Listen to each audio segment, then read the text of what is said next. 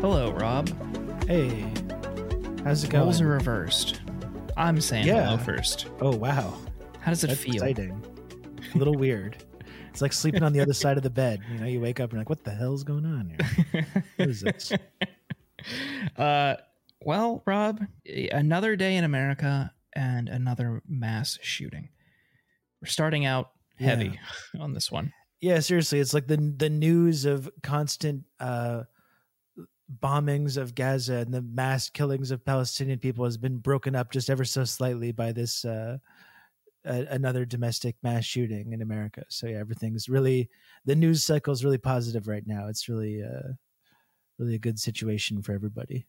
Yeah, from one atrocity to another. Now, reports of this Lewiston, Maine shooter, he went to various local businesses and used an assault rifle to kill anywhere between 10 and 20 people. I think that the fatality count is still being determined, with 50 to 60 potentially are now are injured. I don't know. It's a mess, and they still haven't caught the guy, but we're not going to focus too much on that. It's just yet another grim reminder that this is a problem that is unique only to the United States, and that's it.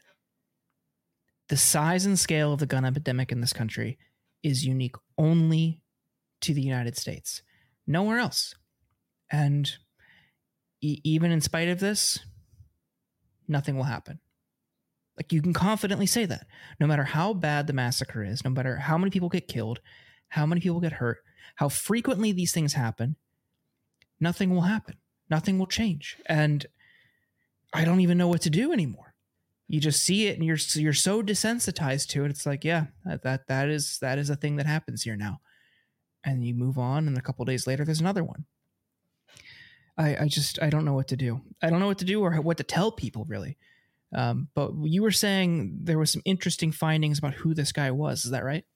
Yeah, I mean, it's not really surprising at this point, because this seems to be the sort of MO for everyone that goes on one of these very like similar sort of mass shooting sprees, just following all the usual suspects of like right-wing influencers. Was a big like Elon Musk reply guy kind of thing. It shouldn't really be surprising anymore, but someone that's deeply stewed in this toxic right-wing sort of media ecosystem. That seems to be a really common thread for everyone that carries out one of these horrific attacks. And, you know, since we've been talking so much about, Israel, Palestine, and the violence that's been going on there right now, the horrendous bombing campaign of Gaza that we're seeing right now, I think there's, we wonder why this only happens in America. And I think obviously the proliferation of guns is a big part of that, obviously. I don't know totally about the personal details about this guy. Like a lot of these mass shooters, especially in schools, are often legally purchasing firearms the moment that they're legally able to. So, I mean, that seems to be a pretty obvious answer for why that's going on there. But it's still just ideologically, there is something that seems kind of broken about America where it's leading to that kind of thing. And I think there's something to this idea that like the kind of violence that America projects around the world, I think that has a psychological impact on people. When America, it's a primary source of America's vast wealth is arms transfers, and the arms manufacturing industry is like one of the big building blocks of the American economy. And exporting this violence around the world, throughout the world, in the war on terror in Iraq and Afghanistan and Libya and Syria and Somalia and Pakistan and, Yemen and elsewhere, and of course subsidizing this relentless, brutal violence in Israel right now. I do think that there's something about the violence that America projects just around the world and has for its entire existence. I'm just talking about the last 20 years with those examples that I mentioned there, but you can go back further and further all the way, to Vietnam and Korea and Panama and Guatemala and, name a country. Chile, this is what America does around the world, is it projects this kind of violence. And I really do think that has an impact on people. And there's a direct link between America's role in the world as both an arms manufacturer and as a direct contributor to this kind of brutal violence, with this kind of violence that we're seeing people carry out on a fairly routine basis in the United States. I think it's some really grim thing to think about, but I think there's really something to that idea. And I think there is a link between, covering that kind of a horrific domestic mass shooting and the brutal violence that America is subsidizing right at this very moment in Gaza. I think these two things are connected. Absolutely. The war always comes home. And when you condition people, this guy was an Army Reserve guy. When you condition people to respond to any situation, any sort of problem with violence, it's no surprise when these types of things occur. When you make weapons of war available at the consumer level, when you have people who are dealing with what is reported to be, quote, rapidly deteriorating mental health, and that goes unchecked, they have access to these weapons. You have no safeguards in place to impede that access. And again, you have these people who are trained to act out or resort to violence in different situations. It's just no surprise. We see this time and time again. Added to the fact, like you're saying, he's consuming what seemed to be a diet consisting solely of right-wing ideologues. And he is, seemed to be inspired by these people who have just been fanning the flames of hate professionally, for profit, for personal gain for years. And nothing will change. I don't know what to make of these anymore. Well, it's hard to learn any lesson or to feel any hope that anything's going to be done to stop these things from happening. I think for many people, I think after Sandy Hook, when the United States government responded to Sandy Hook by doing nothing at all and making no real changes at all, I think that was probably the moment for a lot of people when they realized when this is just not going to be something that's ever really meaningfully addressed in any way, as horrifying as that is. Yep. That was the moment the government told us, this is something you're just going to have to live with. Yeah. If you're lucky enough. If you're lucky enough to live with it. Yeah, it's horrifying. But it's another day in America, as you say. It's quite a country you got there. I don't know. Yeah. Our conversation with Mindy Isser that's coming up next, while it focused on, like our past several conversations, it focused on what's happening in Gaza, I do think it had more positive elements. Wouldn't you say? I think this is a little bit more of a positive conversation. We're trying. It's really hard. Speaking. It's really hard to feel positive right now. You're looking at your phone and looking at the news cycle and seeing some of just the most horrendous things you can imagine right now, and getting this, being made to feel crazy, I think has been one of the most difficult things about trying to watch this play out and feeling isolated, alone, and alienated, as our governments just totally subsidize this absolute horror show. And we talked a lot today about how valuable it is, when you can come together, when we can show solidarity with one another, show solidarity with people in Gaza, with Palestinians, people that are victims of this kind of violence. That's such a helpless feeling, seeing these things, seeing this story play out, and feeling so powerless to do anything about it. And we did talk a little bit about the things that we can do, as little as it is. People we have limited input, limited ability to actually affect what our government policy is on this. But there are things that we can do to organize together to show solidarity with each other and to try and do everything we can to demand a stop to the brutal violence that we're seeing. So we talked a lot about that today. We talked about the way that Israel kind of weaponizes the grief and weaponizes the trauma of Jewish people in order to create consent for the brutal violence that they're undertaking. And a lot of other things. It was a really productive conversation. I really enjoyed talking to Mindy. Yeah, it was great. Let's get into that, because Yes. I think some of the things that she said, again, were encouraging in spite of the news that we've all been consuming for the past few weeks. So Mindy Isser, who talks about Jewish resistance to Israel's actions and attacks on Gaza.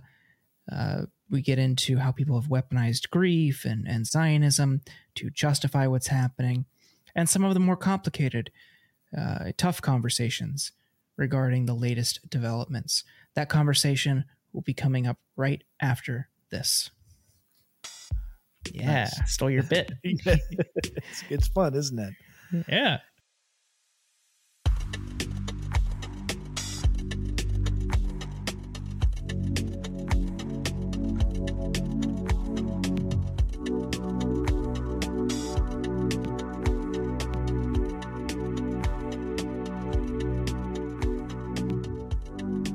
And now we're joined by Mindy Isser. Mindy, you are an activist, you're an organizer based in Philadelphia. There's been a ton of great actions, specifically in Philadelphia, but across the country, organized and led by the Jewish community, speaking out against what's happening in Gaza. This is a very difficult time for a lot of people, for the Jewish community, for Palestinians, for the broader Muslim community. It's been tough for so many different groups, and I've just been continually inspired by the Jewish community in the United States and at large around the world, speaking out for Palestinians and people in Gaza and the West Bank. And we're thankful to have you here to tell us what's happening, tell us what's going on, kind of the moral imperative for the Jewish community to speak up on behalf of Palestinians. But before we get into that, Mindy, how are you hanging in there? How are you? And how are you preventing yourself from kind of spiraling into despair in what is a very difficult time? Totally. Thanks for having me. I'm certainly feeling a lot of despair. But actually, and like maybe this sounds corny, but like being able to take action has really helped like stave off those feelings of like deep, desperate horror, because I feel like I'm doing everything I possibly can to say that this is wrong and to try to bring attention to the need for a ceasefire.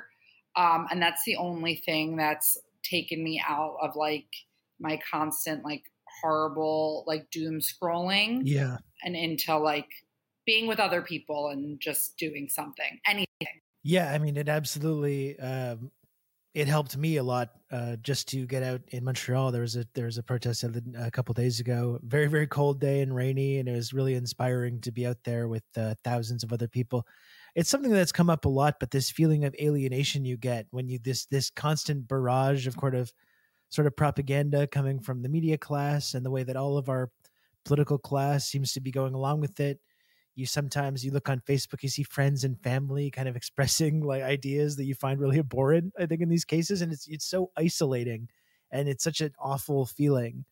So it has been, it's inspiring for me to see the actions that others are going on. It really helped me to be around other people that are like-minded, that agreed with it. And yeah, because otherwise you're isolated, you're on your phone. And if you're anything like me, it's similar. Like my whole Twitter timeline is just this nonstop barrage of just the most horrible things you can imagine.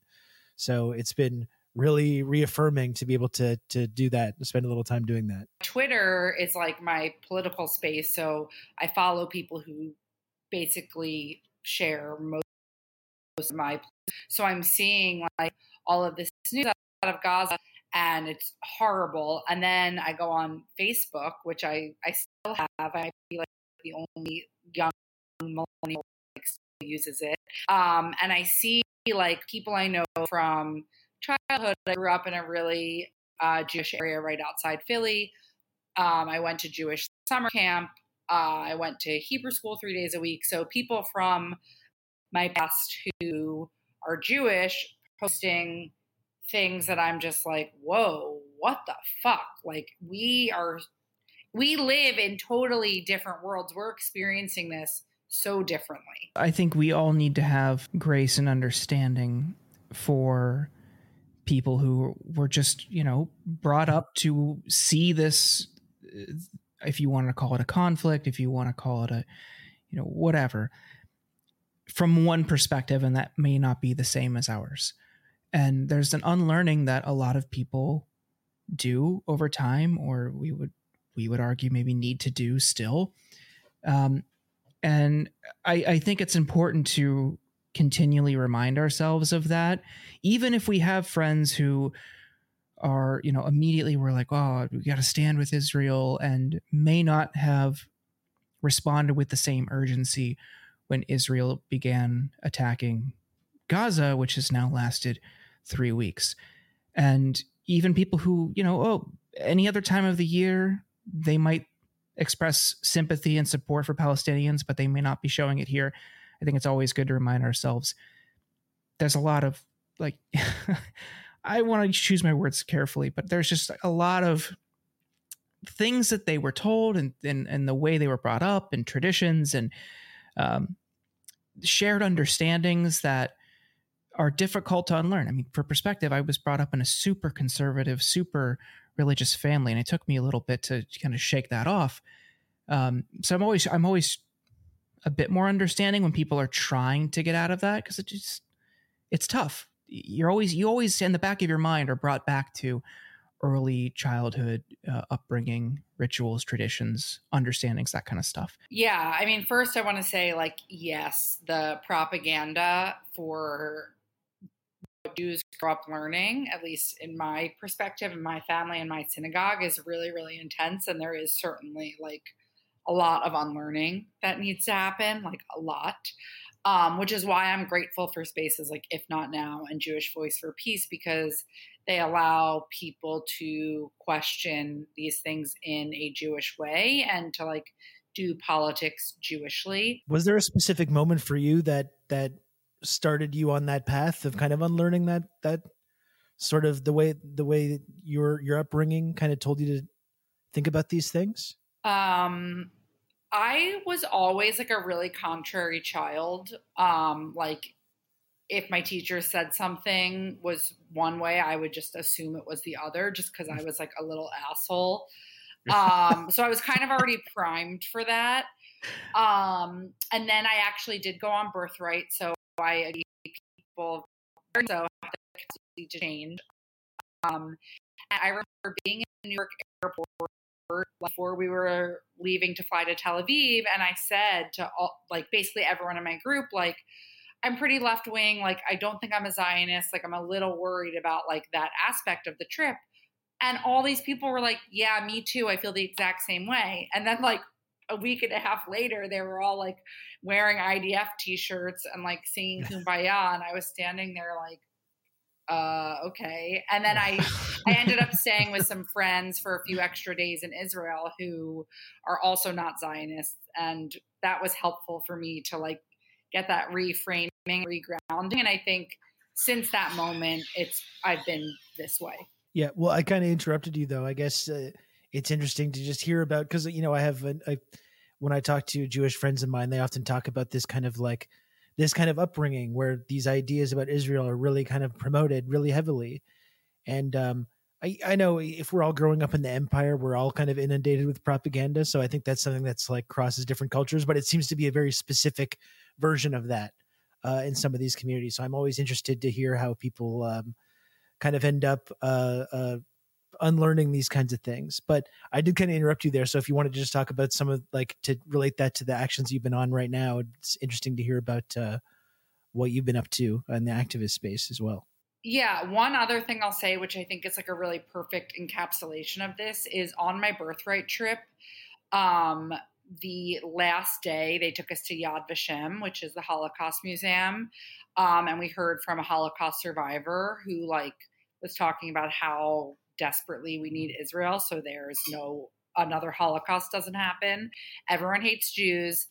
That's the Holocaust. That's why we need Israel. It's like just pounded into you. So you're just constantly like expected to be living in like fear, like, oh, everyone hates you and everyone wants to kill you. And like, that's why you need this special little place, which I reject as a socialist and just person in the world. But yeah, today, a bunch of organizations, Jewish organizations, Palestinian organizations, had a demonstration outside of Senator Fetterman's office in Philly. And actually, it was one of 4 events across the state today at Fetterman's different offices around the state. So there was one in Harrisburg, one in Wilkes-Barre, one in Pittsburgh, and then obviously one in Philly. I'm sure you guys have seen like some of his horrible posts on Twitter. Yeah, it's been really gross. Yeah, it's crazy. He's like fucking vile, like so just like out for blood, it seems. I'm really, really surprised. I knew that he was like an Israel guy, but the extent to that I think has really been revealed over the last couple of days, like to a really kind of grotesque level. Yeah, it's awful. And, you know, I voted for him. I voted for him in the primary. I was excited about him. I knew we didn't share, you know, all the same politics, but I didn't just vote for him because I was voting against Dr. Oz. I was like, oh, this is actually like a cool person to vote for. Not perfect, but good. And now I feel disgusted. I will not be voting for him again. And I know that's true for a lot of other people who are, you know, concerned about the Palestinian struggle, but also just like anti-war activists, you know, people who are opposed to needs death, which, you know, there are, I think, many of us in the world. So yeah, we had a, you know, 250 people marched to his office, and then 30 of us occupied the street in front of his office, you know, risking arrest. We actually didn't end up getting arrested, but we were all prepared to. And I think we're planning to continue going back to his office and making sure he hears from us. We also called, like basically everyone called the office while we were sitting there, and the staffers were not happy. Yeah, I love to see so many people that typically aren't engaged in that way, even if it's just calling or writing to Congress. Like I put together a site that allows people to just quickly email or call. And the number of responses, first of all, I was like overwhelmed at how many people. It's like almost 100,000 people have already done that now, which is sick. But the amount of people who have responded, like, how was that so easy? Like, how was that so fast? Like, nobody really does that. I mean, people do, especially a lot of older people. AOC did a stream about the need for a ceasefire last week and said, like, I'm getting called constantly and have been for years now from people who just watch Fox News to whatever, just argue in defense of the status quo. But no one is calling, and no one is constantly calling about Palestinians until now. Like, we should be doing this repeatedly because they do take notice. Another Hill staffer told me that they keep track of every single topic and the number of people who write in or call in about that topic and what stance they take. And they do an internal calculation of how many pro, how many against. And they were overwhelmed this week, finally, for people calling and emailing about Palestinians. Like, we need to be doing this constantly. And I think there's this sense of cynicism that has unfortunately crept into a lot of people, especially on the left, that their actions don't matter. Certainly their vote doesn't matter. Any civic engagement doesn't matter. And that apathy is very easy to exploit by people who, you know, it's a catch-all term, but just for brevity, who just want to maintain the status quo.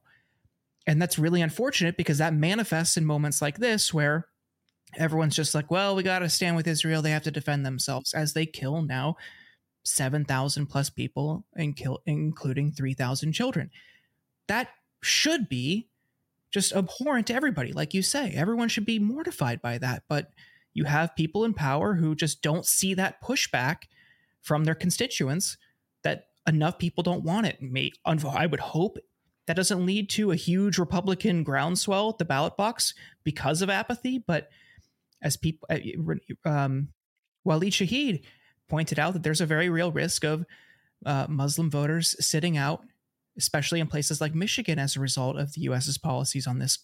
And people just screamed at him, "Oh, I guess you'd be better under Trump." Like, nobody wants that. No one thinks that. But just the apathy is a very real factor. And I really hope they start taking that into consideration. Muslims in Michigan not voting for Biden is not apathy. It's Sure. anger, it's rage. I mean, as of right now, this could change. But as of right now, I can't bring myself to vote for John Fetterman or Joe Biden again. And like, I live in Pennsylvania.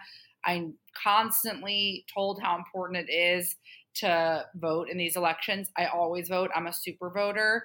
And I always vote for evil because I'm like, it takes 5 minutes. It's a block from my house. There's no excuse. It doesn't change the other work we do every single day.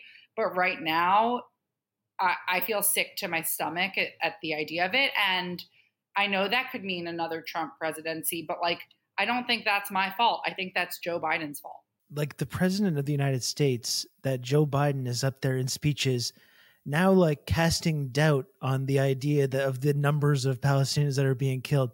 That to me is so sick. Like if that was a Republican president doing that, everyone would rightfully call that out for being just horrifying and like abetting war crimes. And the fact that it's the leader of the Democratic Party doing that, and all these kind of so-called progressives kind of going along with that, is so sick. I get it. It's really hard to make that lesser of two evils argument when, and yeah, you can look at certain social policies or certain things that Democrats are going to be better on, but like, it's hard to make that lesser of two evils argument when they're completely giving the diplomatic okay for this horrendous mass bombing campaign. They're downplaying like what the Palestinians are saying about the death totals. You've got representatives of the State Department going out there saying like, "Hey, this is a war and it's bloody and civilians are going to die. And so I wish we could do anything." It's awful. Like it's really horrifying. They could stop this right now. They could stop this anytime. Israel's continued activities, to say nothing of this current bombing campaign, is 100% dependent on getting billions of dollars of military aid every single year unconditionally. No matter what laws they're breaking or what international law or what kind of crimes they're accused of, there's this nonstop flow of money keeps going. And this idea that they're just powerless to stop it. They're doing this kind of rhetorical thing. They're saying like, "Oh, we're really concerned. We're giving them the full okay and we're paying for them to do this." But behind the scenes, you see, we're really showing our concern and we're really urging restraint. And people see through this, it's such bullshit. We see the horrible violence that they're abetting. They're trying to use this kind of liberal language to soften that a little bit, but it's extremely grotesque what they're part of. And every liberal, every person in the Democratic Party is getting painted with that now. Totally. I mean, especially the thing about the questioning the death count, that like made me feel just physically ill because I have a 1-year-old son and I have been thinking, I'm sure you have too. I know you're also a parent, been thinking about like what it would be like to lose this way, sick and like overcome by it. And then on top of that, someone basically telling you that didn't actually happen and you're lying is like, I mean, I just don't know what I would do and how I would act. And actually, like, I don't know if this is appropriate for the podcast, but it really puts into perspective like every kind of like destabilizing political action that the US has done in other countries and what has been created from that, like all of the terrorists that have been created from like the US meddling and destabilizing regions has made me realize like oh, I kind of get it, because if someone like bombed my house and killed my kid, I really don't know, which again is not to like excuse No, any kind of violence, but I think it actually, like, when it happens repeatedly over and over again, you have to start to think like, oh, okay, this is a pattern. Why? What conditions have created this? no, I Yeah. mean it's not excusing anything, but it's something that we've been talking about a lot. I mean, you talk about the people of Gaza. Gaza is a concentration camp. People are growing up in that system from childhood to adulthood, and given the ways that every single form of peaceful protest is demonized and criminalized and it's attacked, it's not excusing anything, but it's really important that anyone that we talk about this, we recognize what's causing that violence. There's not some innate thing within Arabs or within Palestinian people that cause them to act violently, but it's a direct result of this system that's been put in place. It's part of this cycle of colonialist violence that I've been talking about, and you can't really have a serious conversation about it without acknowledging that, or pretending that it's somehow like offensive or verboten to just acknowledge this basic truth that most people around the world recognize. History did not start on October 7th. Like, No. what happened in the last 100 years that led up to that moment? Like, that needs to be talked about and discussed, and there are people who refuse to do that. There's just this amnesia. We just had this moment where we celebrated finally withdrawing from Afghanistan, and I felt like there was some collective acknowledgement that this was a colossal mistake. At least people were fiending like it was a mistake, and they regretted it. And within that was a tacit acknowledgement that inspired other people in that region to affiliate with, organize, or join other groups that the US and other Western countries deems as terrorist groups. And that was a direct consequence of the Iraq and Afghanistan invasions and those wars. But now all of a sudden it's like, well, surely these people who are acting and resorting to violence are just only doing this in a silo. There's no other context. There's no other inspiration. It certainly can't be that they have been in an open air prison for decades. IDF has tormented them, killed their friends, their families, their neighbors, bombed them, shot them just for peacefully marching up to this fence that if they get too close to at other times, they would be attacked or shot. Like, that will torment people over time.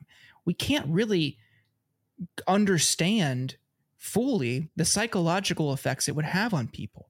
And you know what, you mentioned, you're not condoning violence. The required caveat for every conversation about this context, Hamas is bad. Like, if you don't explicitly say that, you somehow are offering support, which is just ridiculous that we have to do that. But that's how people have really weaponized grief in this moment. And that's another thing I wanted to talk to you about. We saw some really great actions by If Not Now at the White House I think it was last week or the week prior. And this sign just really stuck with me.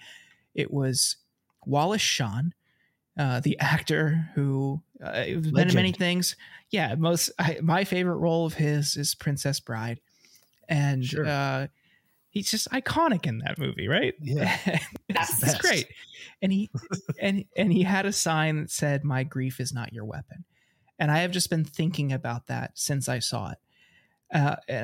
Mindy is somebody who's in the Jewish community, someone who's Jewish and thinks about this a lot in terms of your identity being weaponized to justify further violence. I mean, how does this reaction that, well, Israel's just defending itself and we need to protect Israel as a state, the Jewish community is under attack, and yeah, sure, on October 7th, many Jews were attacked, and that's obviously heinous. No rational person is arguing otherwise. But I would argue, and I think most people who center and value peace in the world would argue, that more violence, exponentially greater violence at the hands of a state is not a moral and ethical response. I mean, how do you see this grief being weaponized, and how does that make you feel? Yeah, I mean, 1,400 Jews have been killed, were killed on October 7th. That's obviously awful. I don't personally know any of them, but my stepsister lives in Israel. So, like, there are people I care about who live there. That's true for most Jews in this country, I'd say, or maybe not most, but many. So, yeah, there is definitely grief. And then, but like, my first thought, honestly, was what is this going to mean for Palestine? Because now 7,000 Palestinians have been killed, thousands of them children. And like, in my opinion, as a Jew and just a human with a soul, I hope, I think everyone's life has dignity and is worthwhile, and everyone is loved by someone. And if we're just looking at the body counts between, Israel and the IDF versus Hamas and whoever else, I mean, there's no comparison. Israel has killed so many more people. And like you said, the violence just begets more violence. And like what Israel is doing to Palestine is not solving any problem. It's just killing more people, which I think is what they want. But like 7,000 people and counting, this is continuing, it's just getting worse, is more than 1,400 people. And that's not to in any way dismiss or diminish the people who were killed on October 7th. But it just is worth saying, I think, that so many more Palestinians have been killed just in this specific conflict in October and over the last few decades. And also, I saw something today or yesterday about, settler violence has obviously been a increasing thing over the past however many years. And I saw something from, settlers are planning on taking matters into their own hands, I think their words, and doing vigilante violence towards Palestinians. And I did not see any Zionists that I know or follow on the internet say anything about that, even though that's, I think, the same as Hamas, probably even worse, because not even a pretend political organization. It's just psychos who are saying out loud, I want to kill you because you are not Jewish and you don't belong here. Like, that to me is obviously worse, but no one is saying anything about it. Yeah, I mean, it's something that we talked a little bit about in the last episode that we did with Sana Saeed, how it's kind of this sort of insidious thing that gets happened where, when it comes to Palestinians, like not only do Palestinians, not have any, the monopoly on violence is held entirely by Israel and the Israeli government. And, there's really there's no ability for Palestinians to engage in that in any way. And not there, so they don't have any monopoly on violence, but also there's no civilians. Like, and you hear from people in the Israeli government talking about this, just like painting every single person, whether they're a doctor or a teacher or a journalist or women or kids, oh, they're all Hamas. They're all targets. They all voted for Hamas. They're part of it, and they deserve it. So no one gets that shielded by that civilian designation. Whereas on the Israeli side, like not only did they have full monopoly on using violence, but everyone gets painted with that civilian brush. Even people like in the IDF, even armed settler groups that are like getting weapons and carrying out terrorist attacks against people in the West Bank, which is just a sort of very fucked up and insidious kind of propaganda technique. But it also makes it really difficult to talk about when every single person gets painted with that same kind of brush of kind of innocence. Well, and exactly. And I think the same thing, the inverse is true about grief. Like, only Israelis and Jews are entitled to grief. And I think that's part of the dehumanization process. It's like Palestinians are not people. Like, they don't have loved ones. They don't have the capacity to love. I mean, I don't think most people would say that out loud, but I think that is like this of, you don't think like anyone will miss them. You don't think that they're worthy of love. You don't think that they're capable of love. And I think that goes back to something you were saying earlier about this idea that like there's this like innate savagery or like barbarism inside of them, which I think is what a lot of these like right-wing nut jobs think. I mean, it's obviously just racism, but the consequences of that belief are, you know, extremely real and extremely dangerous and violent and dehumanizing. There was a Israeli official, his name is escaping me, but he was a former representative to the UN from Israel who just yesterday, I believe on Sky News, was doing an interview talking about general support for what Israel is doing, justifying what Israel is doing right now. And the interviewer was like, well, what about Palestinian civilians? And he said something like, I'm just so tired of hearing about Palestinian civilians. I don't remember people crying over the Taliban after the U.S. invaded Afghanistan. But in between there, he called Palestinian. He didn't say Hamas. He explicitly said Palestinian, the Palestinian people, and called them like inhuman animals or something like that. And we've seen that's not the only time that we've seen someone, especially someone connected to Israel's government, use that type of language to describe Palestinians. And that dehumanization that you're talking about is unfortunately very prevalent. And it gets complicated, of course, when you bring in Hamas. And I think that dehumanizing rhetoric is leading to moments and stories like we just saw yesterday from Middle East Eye. And I saw Rob, you had shared it. Maybe you saw it as well, Mindy. It reportedly, maybe we need to see some more sourcing on it, but reportedly right now, Israel is planning to launch a chemical weapons attack in these tunnels that Hamas uses. And this is a very complicated topic because I think for a lot of people, their knee-jerk reaction was going to be like, good, fuck Hamas.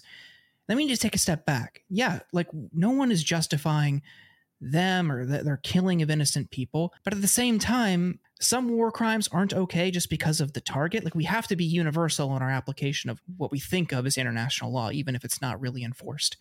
And I'm curious if both of you, I know Rob, you had seen it, if Mindy, you've seen this, and curious for both of you, how you were kind of thinking through this pretty complicated moment. Well, for what it's worth, too, I would say that Seymour Hersh also reported that, you know, he didn't mention anything about chemical weapons, but did report that like the idea of like using bunker busters on these tunnels or these like major kind of bombs and attacks used in the war on terror to clear out those kinds of underground systems has been used as well. I do think it's really disturbing, especially given that we know of these hostages that have been taken, and like these hostages that were just released the other day spoke of being kept in those tunnels.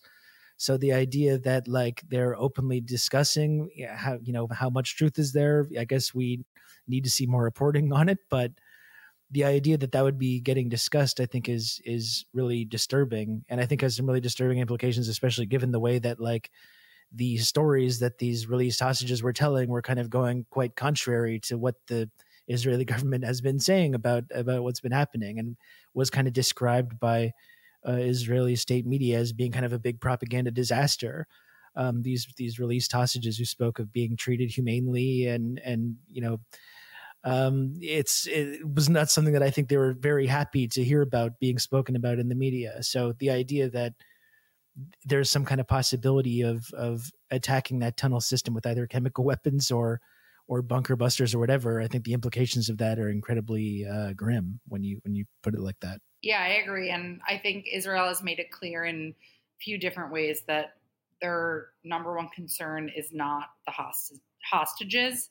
It's destroying Palestinian life. And I feel like for me, as a Jew, as a U.S. citizen, I feel like what is most important for me and for people me is to just continuously demand a ceasefire, like demand my representatives support a ceasefire, because I'm not in Israel. I'm not a citizen. I can't vote there. I think there's only so much I can I can have my opinions about their government, obviously. And Netanyahu went to my high school a long time before me, He's obviously. a Philly guy. Yeah. I think he went to high school with my dad, actually, because my dad went to my high school also. But yeah, I think like whatever you think Israel should or shouldn't be doing, I think we can all agree that the bombing has to stop and we need to get humanitarian aid into Gaza immediately and help them start to rebuild, because this is, I mean, when this is over, if it's ever over, I mean, the future is really, really bleak and grim, even worse than it was before. And it was hell before as well. I got to mention too, and like, I don't know how you two feel about this. Cause every time we've tried to talk about this, I don't want to make any effort to deny that horrible things have happened on October 7th, especially like you're saying. And I think that there were terrible things certainly that did happen. I will say though, that it seems like through some of the testimonies that I've seen, like in Israeli state media, of survivors, of one of these kibbutzes, it hasn't been quite like, they haven't been describing the exact same situation that was described by the Israeli government. There's been a lot of talk about like crossfires with the IDF and these like heavy firefights. And it's kind of gone against this narrative that was promoted after October 7th about kind of like just indiscriminate mass killings.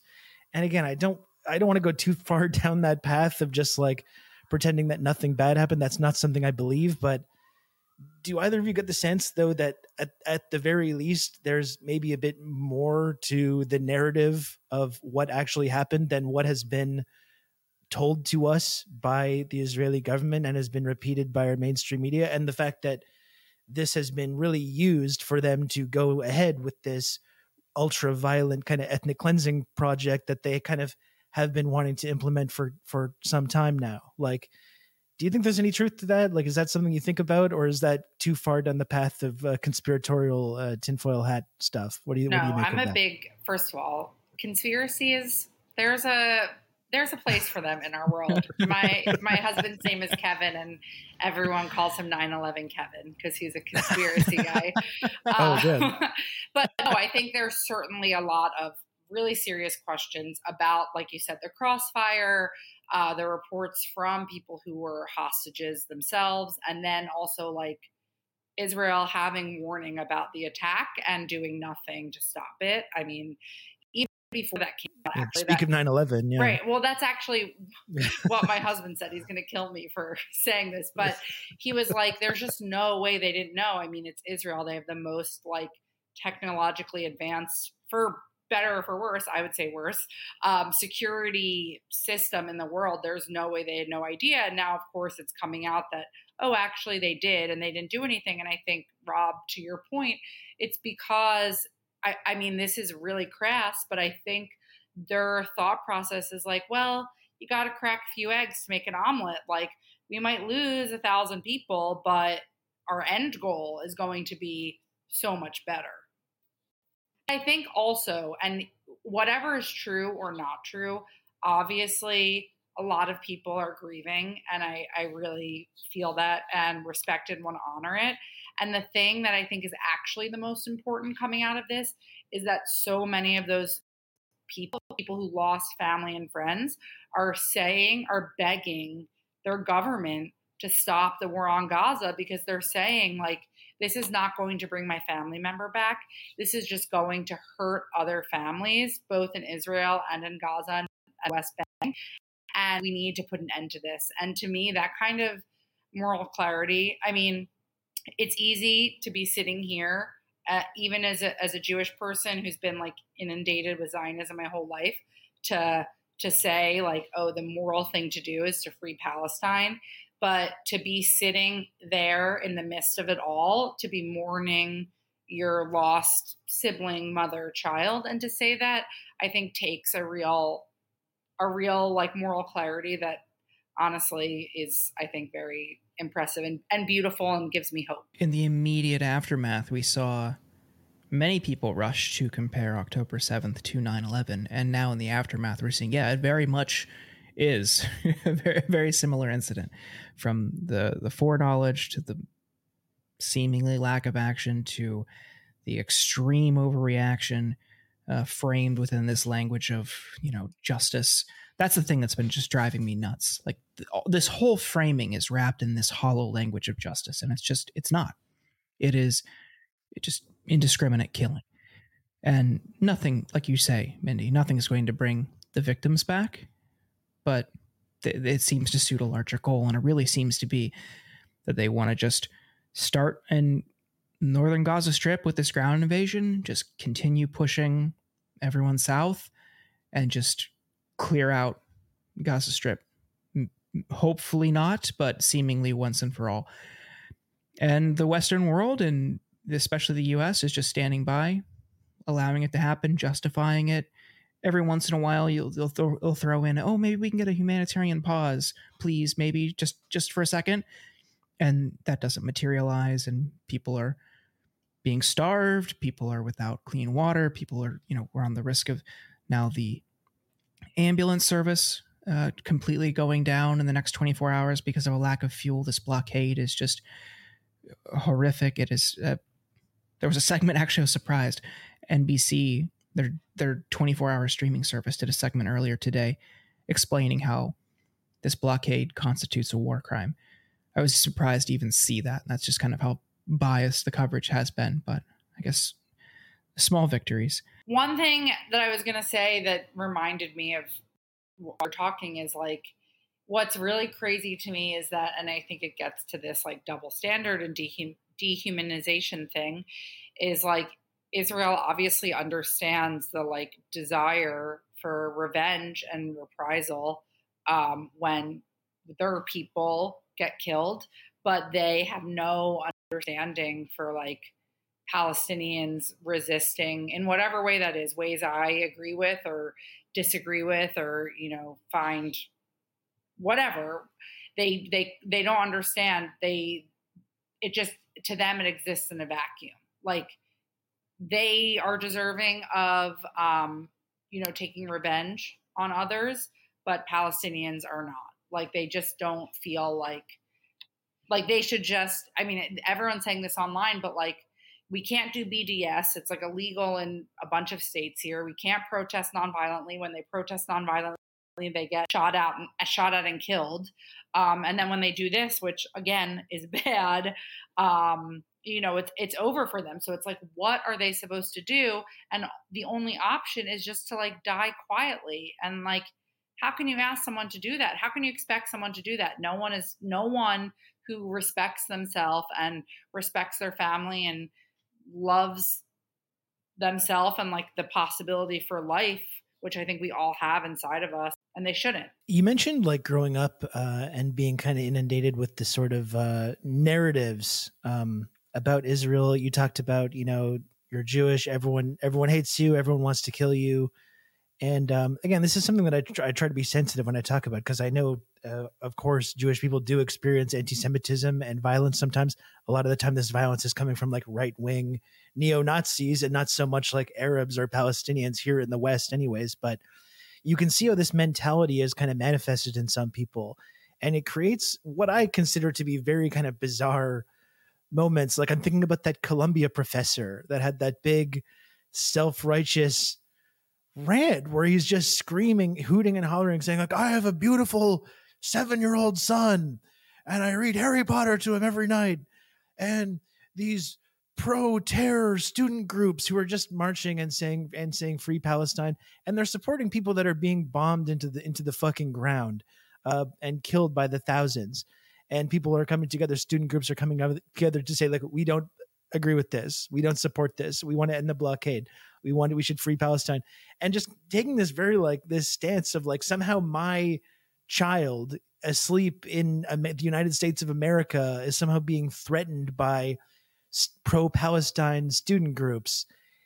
To me, it just strikes me as like bizarre. I find it so strange and completely unhinged to take this moment when actual children are being murdered by the thousands, like literally, that's not even exaggeration. Even if Joe Biden or whoever else wants to dispute those numbers, actual children are being killed and the United States government is paying for it and subsidizing it, as is the Canadian government. And then to make yourself the victim, you like in America, an American university professor, to make yourself the victim of that, and your children in this fantasy that you've concocted, how they're going to be victims of violence. And that's the problem that we need to kind of talk about right now. To me, it's so delusional.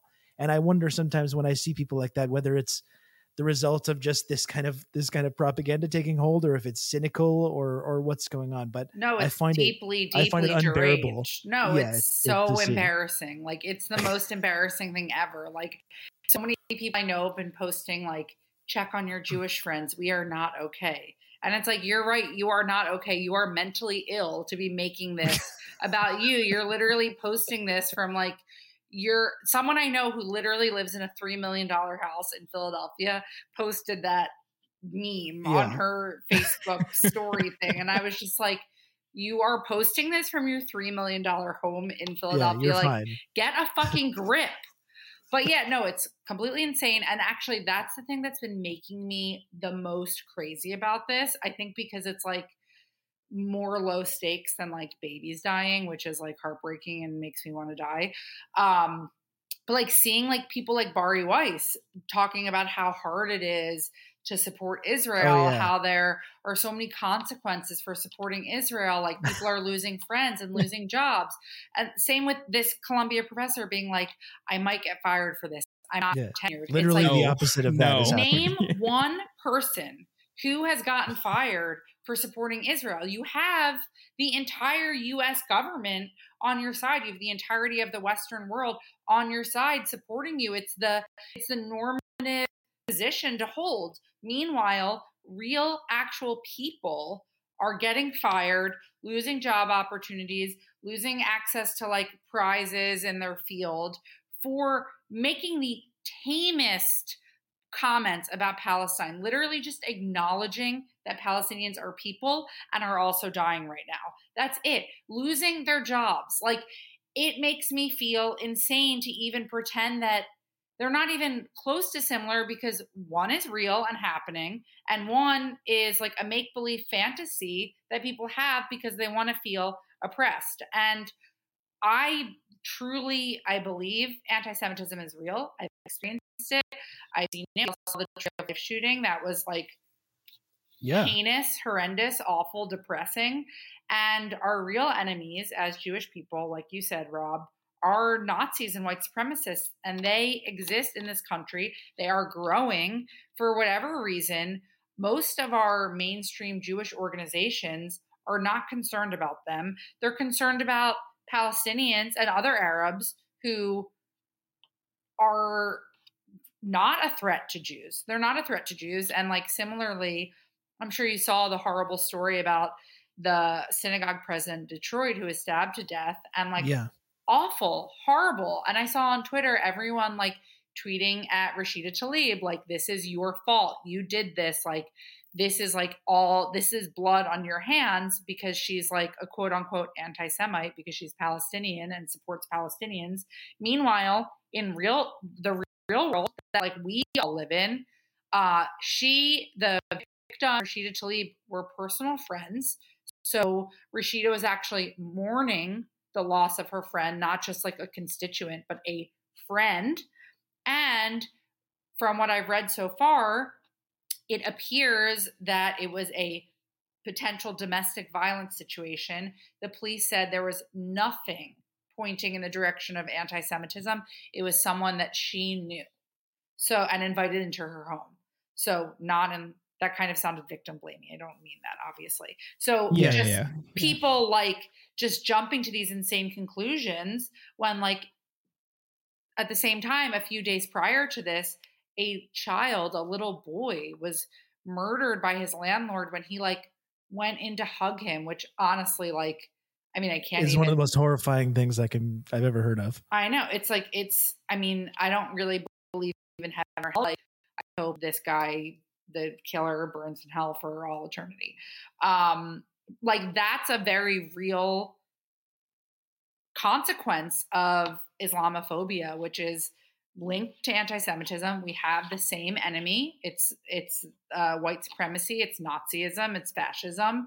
And that's what like Jewish leaders in this country should be focused on, not the Free Palestine movement. And I think something they do is they try really hard to make like the Jewish left seem really fringe, like we don't represent anyone, like we're just a really loud minority. And it's true, we are a minority, but there have been political minorities throughout history that have since been vindicated. People who are against the war in Iraq, for example, like everyone now is like, of course I was against the war. It's like, bitch, no, you weren't. We have the receipts. And I hope that, I mean, one, the Jewish movement for Palestine is growing. And I think this was a huge breaking point for that. I was at the demonstration in DC on October 18th. 400 Jews got arrested, myself included. And I heard a story from someone in their crew that they got arrested with had identified as a Zionist 2 weeks prior to the event. But how quickly and how horribly things are unfolding in Gaza made her feel moved so much to take action and to actually get arrested over this is so amazing. And similarly, I've heard people who have been joining If Not Now, have been joining JDP, more and more people at all of the demonstrations I've been at. I think that this is a real sea change, especially for my generation and younger, who we can't look away from what we're seeing, and we see that it isn't matching up with what we've been taught our whole lives. Well, that's a good positive note to end on. I think that'd be a good place to wrap this up, because there is definitely room for growth for a lot of people. There's definitely ways to channel your frustration, your grief, your anger into positive action for peace to prevent any further unnecessary killing. And that is really exciting to hear. That could be such a rapid change for somebody is really encouraging. So, Mindy, if you were to recommend somebody to get involved, where would they look? How would they go about that? Yeah, I think one, everyone should be calling their representatives every single day. Like you said, it's really easy and it really does work. And even if you're scared of the phone, get over it.